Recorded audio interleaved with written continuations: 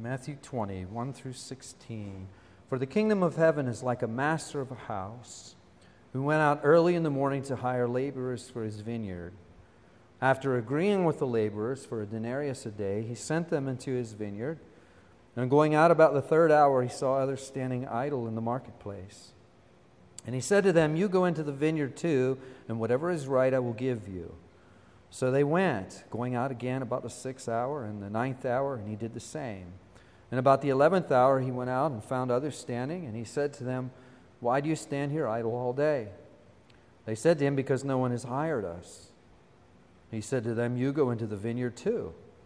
And when evening came, the owner of the vineyard said to his foreman, "Call the laborers and pay them their wages, beginning with the last up to the first."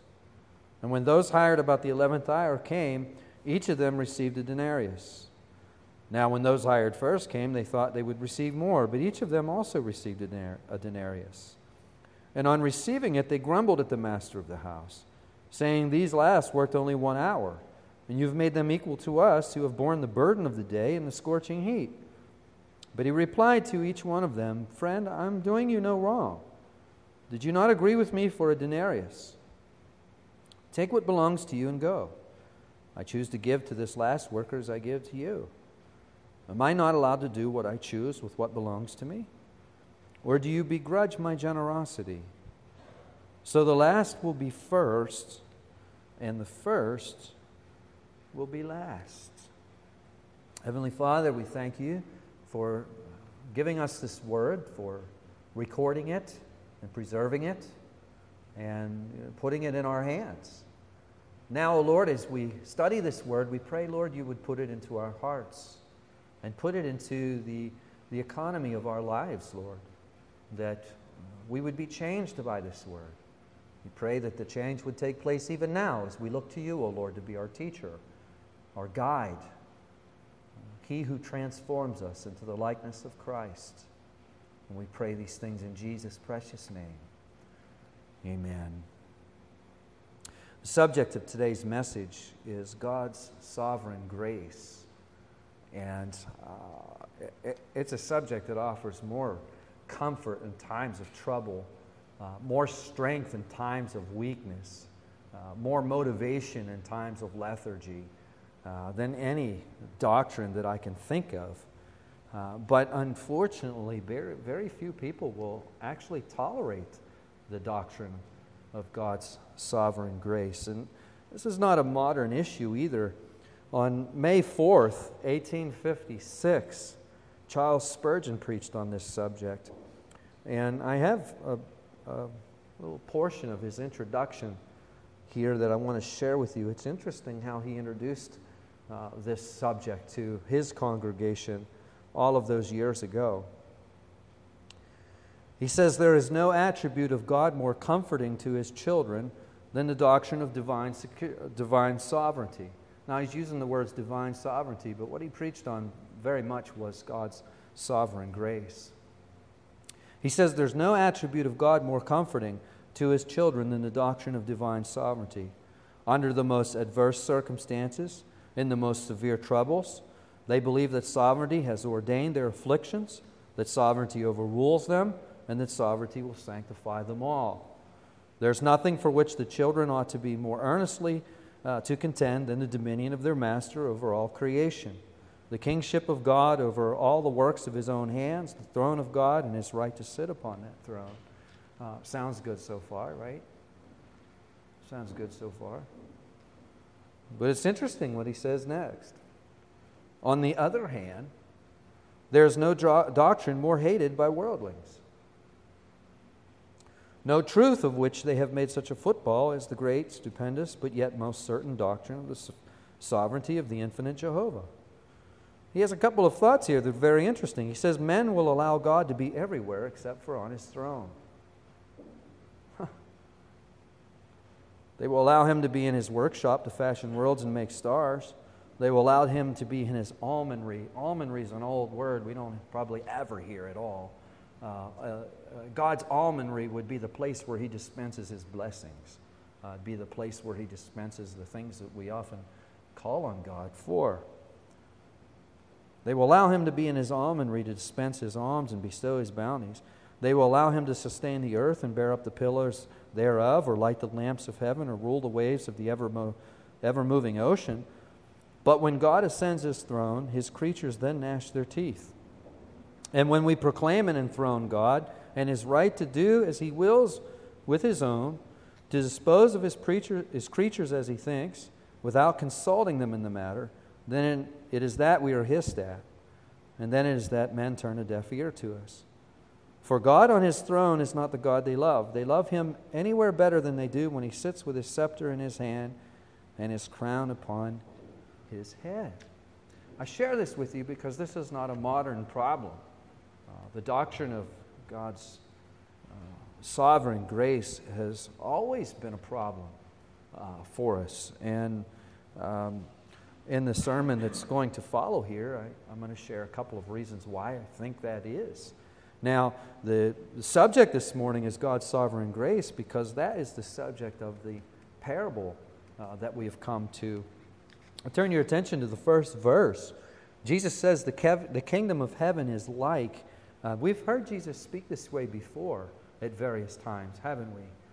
What Jesus is trying to do is he's trying to teach us just what heaven is like, if you will, or what the kingdom of God is like. Sometimes we might sit and think to ourselves, well, I wonder what it's like in heaven. I wonder what it's like for the angels. I wonder what it's like for the saints who have gone through the door of death and into the presence of God and dwell there now. Well, Jesus has given us pictures, isn't he? You want to know what it's like? Well, we turn to Matthew 20 and we get a little lesson in what it's like. Jesus says the kingdom of heaven is like a master of a house who went out early in the morning to hire laborers for his vineyard. If we lived in ancient Israel, we would probably, if we were common laborers, we'd probably gather in the marketplace. We would want to get there probably 5-ish in the morning. 5:30 might be even a bit late.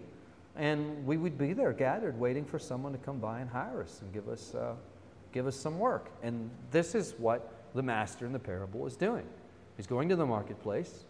He hires a group of folks. He agrees to pay them a denarius for the day. They happily agree to those wages and they begin working probably around 6 a.m., 6 o'clock in the morning. And then we're told that around the third hour, that's about 9 o'clock in the morning, the master goes out and hires another group of laborers.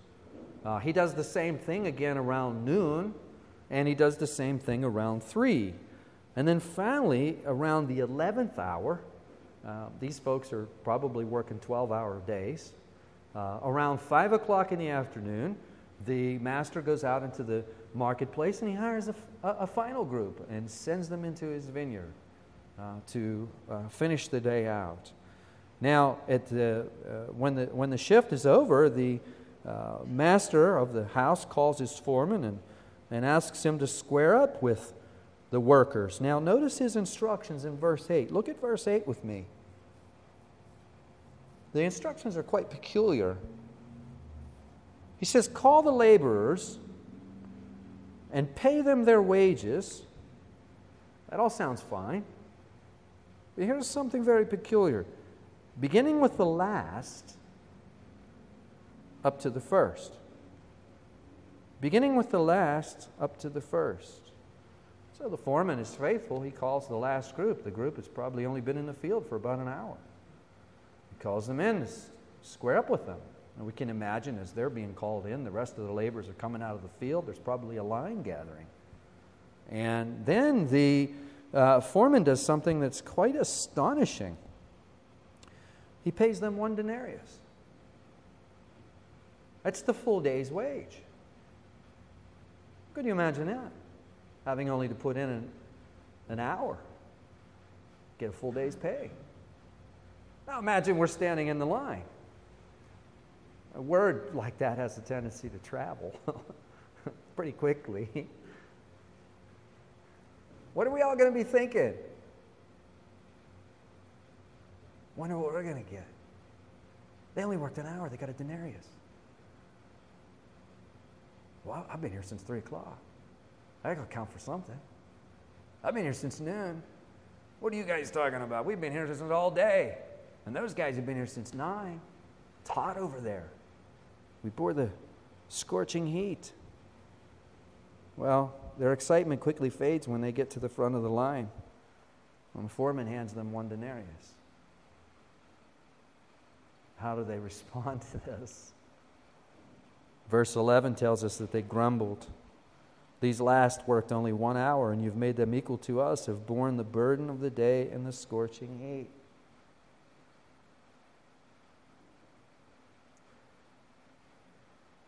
How does the master respond? He says, I haven't done you any wrong. You remember at like 5 o'clock this morning? I told you I would pay you a denarius if you come and worked all day. And you were happy with that arrangement at 5 o'clock this morning. Verse 15 is very, very important. He says, am I not allowed to do what I choose with what belongs to me? Am I not allowed to do what I choose with what belongs to me? Now, with the chapter divisions where they are, it's very easy for us to lose sight of the fact that what Jesus is doing in this parable is he's fleshing out some responses of his disciples back in chapter 19. It's easy to lose track of that. And if you recall, last week we were talking about Jesus' encounter with the rich young man, and the rich young man approaches Jesus and says, good teacher, what must I do for eternal life? And Jesus said, well, keep the commandments. And he says, well, which ones? Remember that? Well, okay, well, basically all of them. He says, well, this I've done. I've kept these completely. I've kept all these commandments. Well, Jesus, seeing his delusion, goes and begins to minister to him from a different angle. He says, well, here's something you can do. Go sell everything that you have, give the proceeds to the poor, and come and follow me. Uh-oh. He wasn't real interested in doing that. We're told that he walked away sad because he had great possessions, right? And then Jesus said, it's easier for a camel to go through the eye of a needle than for a rich man to enter the kingdom of God. Now, this astonished the disciples. The disciples had a different understanding of prosperity than what we have today. Typically, when we become prosperous today, we have a tendency to want to take all the credit for it ourselves. Look at me. I'm a great businessman. I make good decisions. Blah, blah, blah, blah, blah, blah, blah, blah. And we forget about the fact that prosperity actually involves a lot of providence.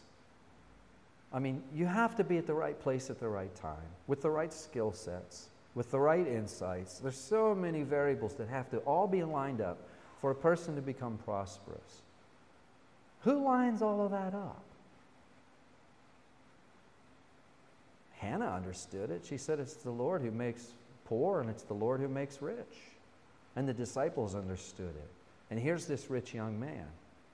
He would have been somebody that the disciples would have seen, but there's one really blessed man. He's really blessed by God. Look how blessed he is. And Jesus is saying, wait a second, it'd be easier to get that guy through the eye of a needle than it would be to get him into heaven. Look at him, he's walking away sad. He doesn't want to get rid of his stuff. He loves his stuff more than he loves the kingdom of heaven. And the disciples, rightly, they say, well, who can be saved?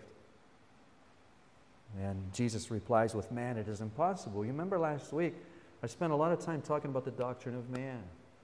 It's not exactly an exciting or thrilling subject, but it's so central to the gospel. If we don't have a right understanding of the doctrine of man, we don't understand the gospel. Jesus says with man it is impossible. What is impossible? Salvation is impossible. Left to our own, we're going to follow the rich young man. We're not going to get rid of our stuff. Left to our own, we're not even really interested in Jesus. In fact, left to our own, we're hostile towards God and the things of God. And that hostility is generally expressed in indifference. We're just indifferent. We don't think of ourselves as being hostile. We're indifferent. But then Jesus says something, and thank the Lord that he follows that up with these words. He says with man it is impossible, but with God all things are possible. You see, this is the first inkling of the parable that we're about to study. With man it is impossible. That's our doctrine of man. That's our doctrine of salvation. Unless God does something, we're lost. Unless God does something in our lives, unless God does something in our hearts, we're lost. That's our doctrine of man. That's our doctrine of salvation. The good news is God has done something, and this is grace. It is sovereign grace. Now, noticing that the rich young man is walking away because he loves his stuff, Peter comments. He says, "Look, Lord, we've given up everything for you." It's an interesting comment, isn't it? It's a true comment. Peter and his gang, they did, didn't they? They left their family businesses. They've been following Jesus around. This is towards the end of Jesus' earthly ministry. They've been with him almost 3 years. Look, we've left everything. Sounds a little bit like the parable, doesn't it? We bore the burden of the day in the scorching heat. Can you start to see that connection? Well, Jesus says something after he assures Peter that he's going to be rewarded very generously. He says a sentence that's very hard to understand. He says, "Many who are first will be last, and the last first." Do you see that? The very last verse of chapter 19. Without the parable in chapter 20, I think it would be very hard to understand that last verse of chapter 19. What does Jesus mean by many who are last will be first and many who are first will be last? What does Jesus mean by that? Well, that's what he's fleshing out in the parable. In the process of squaring up with these laborers, remember the instructions that the master gave to this foreman in verse 8. He says, "Call the laborers and pay them their wages, beginning with the last up to the first." Now, when those folks that were hired at 5 o'clock got to the foreman to receive their wages, did they get what they deserved? No. And for that matter, when the folks that were hired at 3 o'clock or noon or 9 o'clock, I presume that everybody received a denarius. Did they get what they deserved? No, not at all. I can remember one of the cardinal rules. I don't know if you had this experience or not, but when I was in school, one of the cardinal rules, especially with a number of the teachers, was if you had a lifesaver or a piece of gum or something of that nature, you kept it to yourself. You didn't dare take it out during class and put it in your mouth, because you know what would happen. I remember this happening to me one day. I had a lifesaver and I just indiscreetly putting it in my mouth, and the teacher stopped the class and said, "Mr. Anderson, you have one of those for everybody." I looked at my about half a pack of lifesavers. No. She goes, "Then you should keep those to yourself." And I remember thinking about that. I remember thinking, in my locker I've got a lunch too, but I don't have enough for everybody in there. I didn't quite understand that. I do understand that, common courtesy and social etiquette, really obligates us. So if someone comes to our home and I have a pot of coffee on, I'm not going to pour a pot of coffee or a cup of coffee for myself and drink it in front of my company. I'm not going to do that. I understand that. I don't think anyone in this room would do that. But there's this idea that we have that if we do something for one person, then it's really a cardinal rule that we should do that for everybody. And I think that there are many instances where I think we would all agree that's probably right, isn't it? But is it absolute? I think we have a tendency to make that absolute. And here's the point I'm leading to. not only do we have a tendency to make that absolute, we direct that towards God. And we think God is completely and perfectly fair. Therefore, if He's going to give one of us a lifesaver, then He should give all of us a lifesaver. Well, the parable really challenges that idea, doesn't it? It really challenges that idea. The master of the vineyard in the parable it represents God. And He has given grace to all of the laborers. I mean, those who worked all day for 1 denarius were blessed to have work. Sometimes commentators will say that, it's the first group, they received justice and the rest received grace. In one sense, I guess that's true, but I'm more comfortable saying that they've all received grace because the master didn't have to hire them. When we get a job, the employer doesn't have to hire us. So it's a blessing when we get a job, isn't it? But did He give the same grace to all of the workers? That's the question. And the answer is emphatically no, isn't it? Did God give equally to all? No. That was the problem. That was what the complaint was about. But look at how God answers that complaint. He says, am I not allowed to do what I choose with what belongs to me? Now, this is where we start to have all kinds of problems. The envious heart sees God's grace and it causes jealousy. And the legalistic heart sees God's grace and it causes grumbling. That's usually what causes grumbling, is a legalistic heart. When we have chronic complaining going on, we usually will find a legalist. Because what chronic complaining basically says is, God, you haven't been good enough to me. I really think that you should be better to me. It's too humid outside. It's too cold. It's not hot enough. You remember back in Matthew 11, when John the Baptist, he's in prison, and he sends the servants to Jesus and asks the question, are you the one who is to come, or shall we look for another? And Jesus responds to all of that.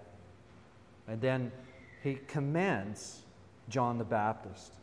And as He's commending John the Baptist, He says, this generation is, you're like this, We played the flute for you and you wouldn't dance.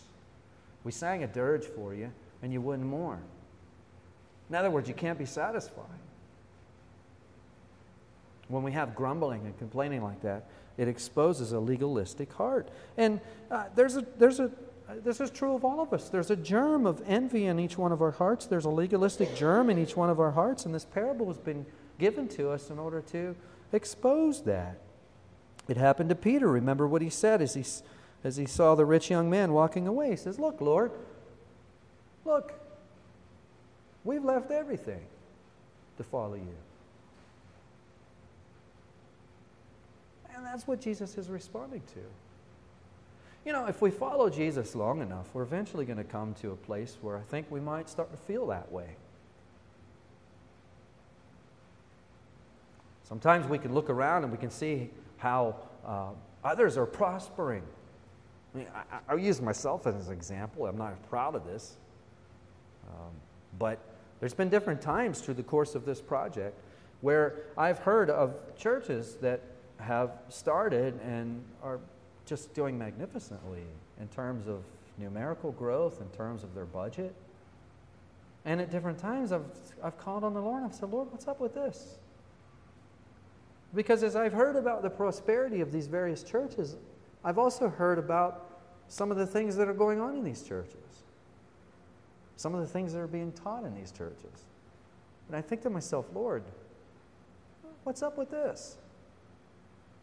They're teaching all this nonsense, and they've got a budget that's self-supporting. They've got the whole 9 yards. And what are we doing here? We're trying to teach the Bible best we can, and what's up with this? What's up with this is, well, Rick, you need to read Matthew chapter 20 is what's up with this. There's a great application here. There was a story that I encountered when I was preparing for this message of R.A. Torrey. He was doing some work in Australia. He was doing some meetings, and he was teaching on prayer. And after a couple of his lectures, a man who had been in the church for many, many years sent him a note and said, "Mr. Torrey, please help me. I've been praying about a matter for many years, and the Lord has not answered my prayer. It's almost as if the prayer is blocked. You know, I've been an elder in the church for some 20 years. I've been a Sunday school superintendent for probably 35. I've been a Christian all my life. I've tried to exalt God in everything that I do." You know, Mr. Torrey responded to the man. He said, "You've given me enough in your note to know what's going on."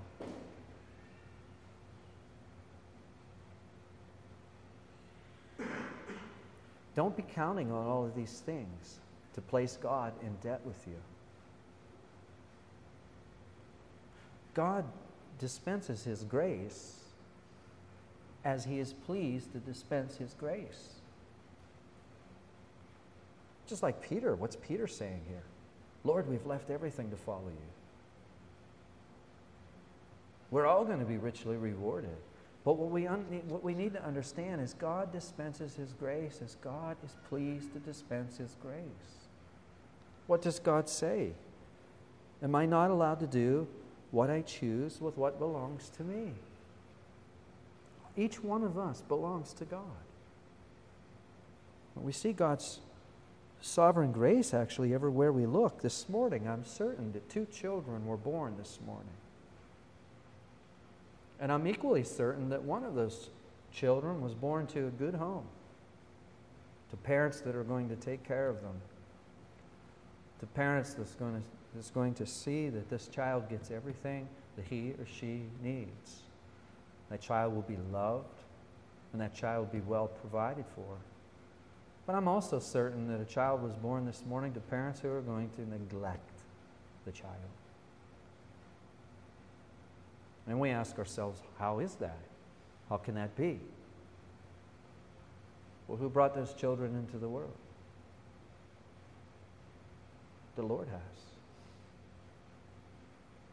Another example, you know, we can think of people who are very gifted. We can think of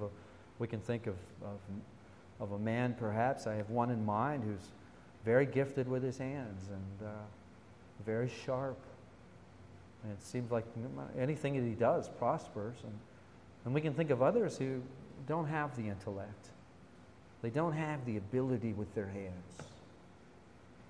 God has made both of them, hasn't He? We can think back to children again. I mean, 2 children were born. One as healthy as can be. Fine looking.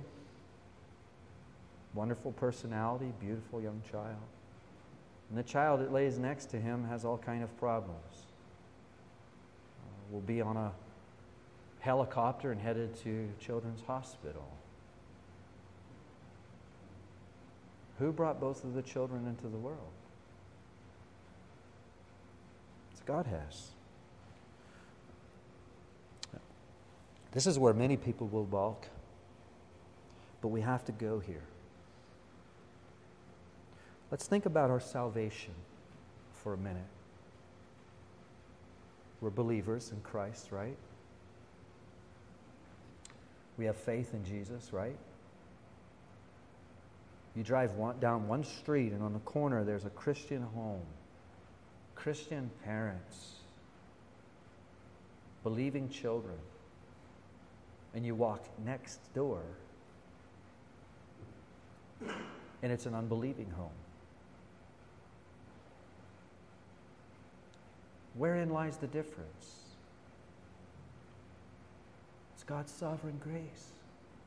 Should the Christian home exalt themselves over the non-Christian home that's next door?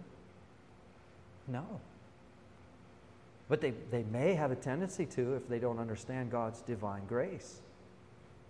Why are they believers while their neighbors are unbelievers? Why is that? It's because God has visited them with His grace.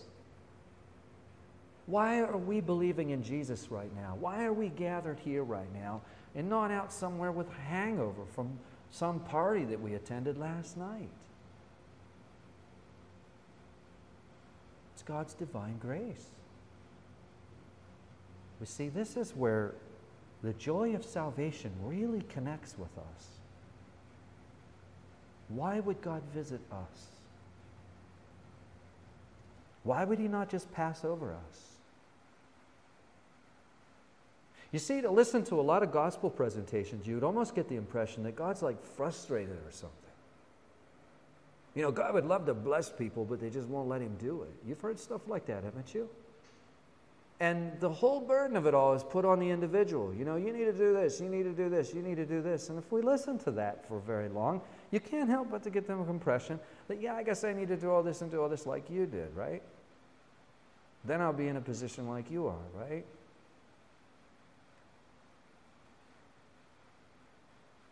We can really lose track of what's going on. If we're in Christ this morning, why are we in Christ this morning? Ask yourself that question. Why do you believe? The Scripture answers that question one way. You believe because God has given you a gift called faith. And if you've turned from your sins, and if you have saving faith, you have turned from your sins. Why have you turned from your sins? Is it because we're better than our next door neighbor who hasn't? No. It's because God has given you the gift of repentance. If He gives you the gift of faith, you also get the gift of repentance. Isn't that amazing? Think that through with me for a few minutes. If we think that we're in Christ based on a decision we made, and of course we have made a decision to come in Christ, I'm not taking that away from any of us. We do decide to be in Christ. But if our decision to be in Christ is because of some decision we've made, that's one thing. But if we're in Christ because Jesus has visited us bearing gifts and said, "You are mine. Here's faith. Here's repentance." Oh my goodness. Now you're starting to understand the good news of salvation. And this is my favorite thing to preach. My favorite thing to tell congregations is this. If you're in Christ this morning, that is exactly what Jesus has done for you. He has given you faith that will not fail. You can fall away for a period of time, but if you've got saving faith, that faith will not fail. Why? Because that faith is a gift that Christ has given you. It's divine. If we're following Jesus this morning, if it is your intention of your heart to want to follow Him, to listen to His Word, and to put His Word into your heart, and to put it into practice in your life, well, you know something? It's because God has given you repentance. That's why you're doing that. Isn't that tremendous? Why would God do that for us? Why would He do it for us? It's very clear He's not going to do that for everyone. That's very clear. Why would He do that for us? The Bible doesn't answer that question any more than saying it's according to the counsel of His will. Verse 15, am I not allowed to do what I choose with what belongs to me? But the effect that this has on our hearts is this. When you receive this gift and you understand that it is a gift, you want everybody to have it. You want everybody to have it. I remember being at the store when we still had our music store, and I remember working through this, kind of kicking and screaming because this is not easy stuff to work through, but I remember finally seeing this. I believe because God gave me faith. Faith is a gift. It's not something I did, it's something that was given to me. But once it's given to me, it's something that I very much do. God doesn't do the believing for me, I believe. God didn't do the repenting for me. I repented, but I did this in response to a gift that He gave me. Well, when I started understanding, I started telling everybody about it. People would come in and want to talk about a guitar. I didn't want to talk about guitars. We'd end up back in my office, and I'd be trying to tell them about Jesus. They'd come in wanting a guitar, and we'd end up back in the office. This happened quite a bit. I didn't worry about selling guitars. The Lord worried about that. Our business prospered. My mind wasn't on selling guitars. My mind was on telling everybody about this wonderful gift that can be had simply by coming to Jesus and believing in Him. Because sometimes when you preach these kind of sermons, people will say, well, wait a second, I don't think I have what you're talking about. Did God pass me over? And what I like to say is, well, would you like to have what God is talking about? And when people say, yeah, I think I would, I say, well, I think God's visiting you right now. That's how it works. It's how it worked in my life. It's how it works in all of our lives. The last thing that I want to say, really, in closing, is, isn't it wonderful to realize God's not frustrated? To listen to so many gospel presentations, you'd think that God's just frustrated and would love to do so many things, but He can't because we won't let Him. That's not the God of the Bible. Just get that out of your heads right now. Now, God of the Bible is the one who has the gift of faith and the gift of repentance, and He is distributing it to His people, and He is building a kingdom, and that kingdom is right on time. You read the book of Revelation, there's a lot that we don't understand in the book of Revelation, but one thing that we can understand is that Jesus continually wins against every onslaught that's against the kingdom of heaven. He continually wins. He wins, He wins, and He wins. And that's meant to encourage us. Not only does He win, He doesn't even break a sweat. Have you ever noticed that? He's not frustrated. He is sovereign. That's great news in times of adversity, in times of trouble.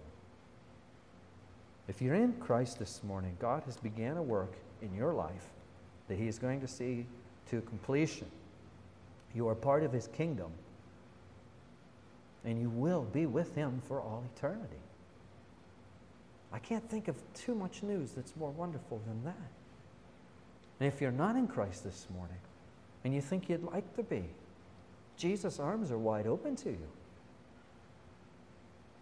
And the fact that you would like to be is probably a response to the fact that He's calling you to be. And all that you got to do is trust in Him and begin following Him. And He will transform your life. Heavenly Father, Lord, as we think about the gospel, as we think about this divine and sovereign grace, O Lord, for you're allowed to do as you choose with what belongs to you, and we all belong to you, Lord. And we recognize, O Lord, that if we can call upon your name this morning, if we can call upon you, O Lord, as Lord and Savior, that is from the Holy Spirit. We recognize this morning, Lord, that our faith in you is a gift that you have given us, that we wouldn't have had you not distributed it to us. We recognize, Lord, that we're like those who have been called at 5 o'clock in the afternoon and have received a denarius. We recognize that we've received that which we do not deserve. Now, O Lord, out of the abundance of this, Lord, we call on you to dispense this grace. Lord, dispense this grace liberally upon our communities, O Lord. Change people's hearts. Remove the indifference, that more and more people would say, I think I would like to have that faith. I think I would like to have that repentance. For then, O Lord, we will look at you as our all in all. So, Lord, we pray these things in Jesus' precious name. And everyone said, Amen.